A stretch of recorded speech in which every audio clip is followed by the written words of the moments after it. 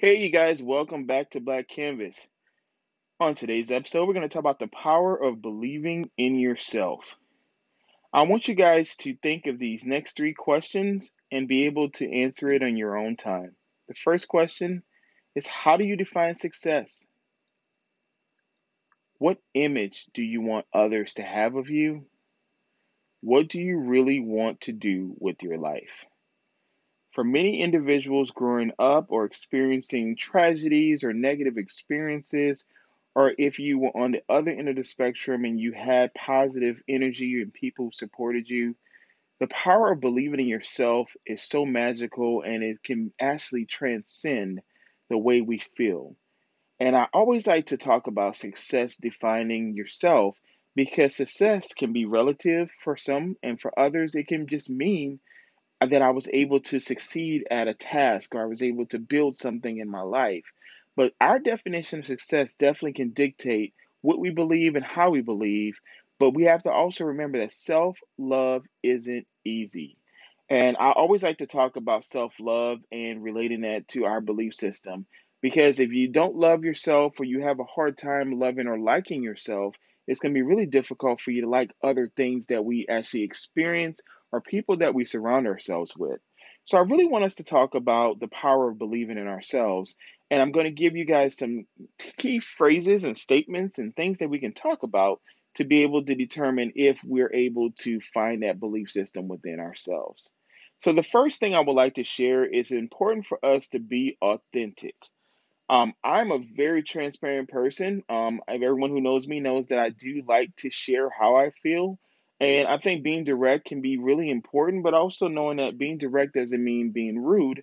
Being direct means that I'm able to look someone in the eyes, to talk to them in an assertive manner, and also to be my true authentic self, which helps us hopefully to build lasting relationships. When we're able to be authentic and to share our experiences, and the things we've gone through that have been positive and negative, it helps people to understand that this person is actually someone I want to get to know. And when you believe in yourself enough to just be authentic and not care and just let your hair down, and if people judge it, they judge it. If they don't, they don't. But that you realize that, hey, I don't have to judge it the same way anymore. It helps you to build a lasting relationship with yourself first. And that helps you to then be able to understand others and build that relationship with people who do actually have your best interests at heart. I think it's also important, you guys, for us to discover your passions. Now, we all have things that we have been passionate about, but having an actual passion that I discovered means that I'm looking for it, I obtain it, and I'm actually able to do something with it. I always like to call it like my magical treasure box. Like when you think of a treasure hunt, that people are looking for something like the gold at the end of the map. But the great thing is that when you're discovering yourself, the gold is actually us, and that we don't have to look for it in other people. But if I can actually know this is a passion, this is something I love to do, this is something that helps me to get up each morning and to feel great about myself. That's why I love doing these podcasts, is that it gives me a chance to realize that someone hopefully is going to hear this and it will change their life or will give them some insight or encouragement to do something on their own and not wait for others to do it for them, or to know that, if only one person hears it and they're touched and they learn something, that's all that matters. And discovering our passions means that we have to know what are things that we love to do, that we like to do, that we are passionate about, but also can I do to improve upon even the things that I've done. So when you think of, let's use an example of a counselor in a career, if that's a career someone has chosen, you have to learn more and more techniques and learning different, forms of addiction if you work in that field. You have to also be able to know how to communicate with each person. If you're a coach, let's say if you coach basketball or football or whatever sport, you have to discover if that's a passion, you're going to spend long nights researching and being able to come up with different plays and being able to communicate with different players in different ways and meeting them at where they are. So discovering a passion in life, no matter if it's writing, reading, dancing, cooking, you have to know what those passions are, but you also have to be passionate about that passion. And that means that I have to get up and realize that this is something that helps to motivate me, but this is something I want to do for either the remainder of my life or something I want to do for an extended period. And I have to have that feeling attached with the behavior. The next one I think will be really helpful, you guys, in the power of believing in yourself is to actually examine your own thoughts. Now, this, I know in my brain, sometimes I'm like, I don't know if I want to go up there and examine because I always have a lot of things I'm doing or things I need to navigate in my life. But examining your thoughts means that maybe I can actually do one of two things. I can be able to slow down to be able to understand, articulate what those words or feelings mean. And I can also, in examining my thoughts, be able to share with someone I can trust and say, hey, is this a good idea? Is this something you would do in this situation? That's where we get feedback from others. And feedback is so important when we're trying to believe in our own judgment because if someone can reinforce that you're on the right page, those thoughts and feelings can definitely put us on the right page. So I always say examining my thoughts means I have to have power over my mind. And when I can actually control the on and off switch with my mind and know when I can turn off and turn it on, it helps me to believe better in the decisions I'm actually making. Our next one is to take small steps to change. I don't believe in going into things really quickly without actually researching, understanding, being able to talk to others, as I just mentioned, examining my thoughts, but also taking a small step means that I don't have to take a giant leap into something that may or may not be beneficial for me.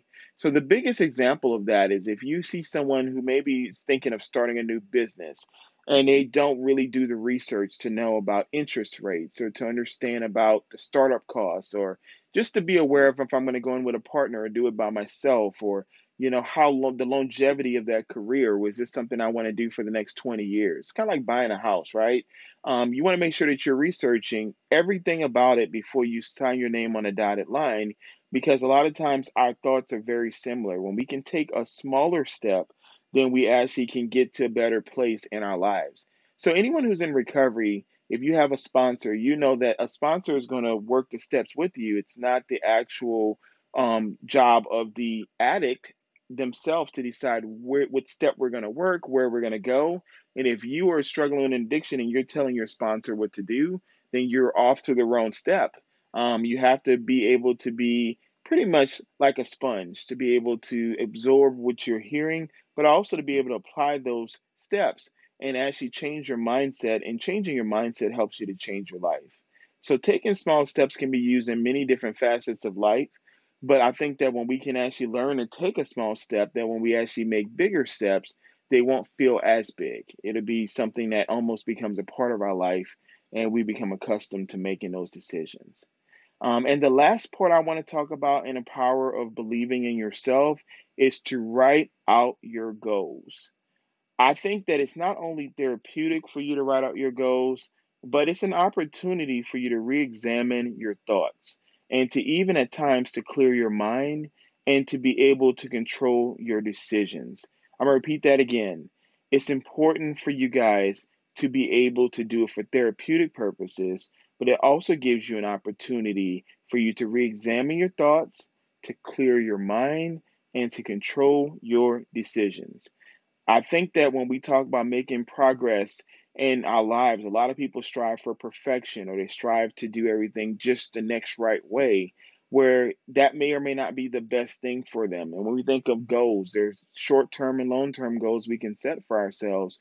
But when I can actually map it out and re examine and look at it and be able to clear my mind from that negative self talk and to be able to control what I put in front of me, what I choose not to do, what I choose to do in my life, then I'm actually making progress in my decision making.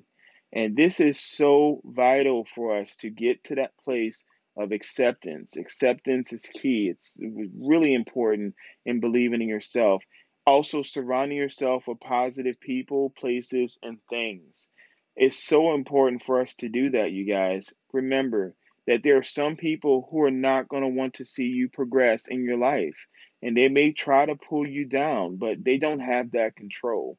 The great thing about life is that if you sit back and you can survey your surrounding and to see what you're surrounded with, who those people are that may or may not have that same potential, the same thoughts that you have, and they're looking to tear you down, remember that's their battle, not yours. And you don't have to allow what other people say or for what they have done to change who you are. And anyone who knows me, I am very direct on that, that I'm going in my road to my journey in life and I'm going to succeed. and the things that I do because I put that in my mind and I recite it and I actually share it with others. And I try to instill that in people I know and telling them that it's okay to be confident and not cocky. It's okay to say, this is what I've accomplished and this is what I continue to do in my life. But I will not allow someone to jump on that train with me if they're not going to be going in the same direction I'm choosing to go. So it's okay when you make your next stop to sometimes let people off and to move forward in your own goals because that's when you know you have defined your own level of success. And that's when you know you're starting to get to the point of loving yourself for who you are. I hope you guys enjoyed this episode on the power of believing in yourself. Please make sure that you continue, as I like to do myself, to journal and also to write down positive affirmations. Using I statements to define who you are and redefine your purpose is going to help you to believe in yourself and to actually build a lasting relationship with you. I hope you guys continue to have a great rest of your week, and let's remember to embrace our uniqueness because the world is our canvas.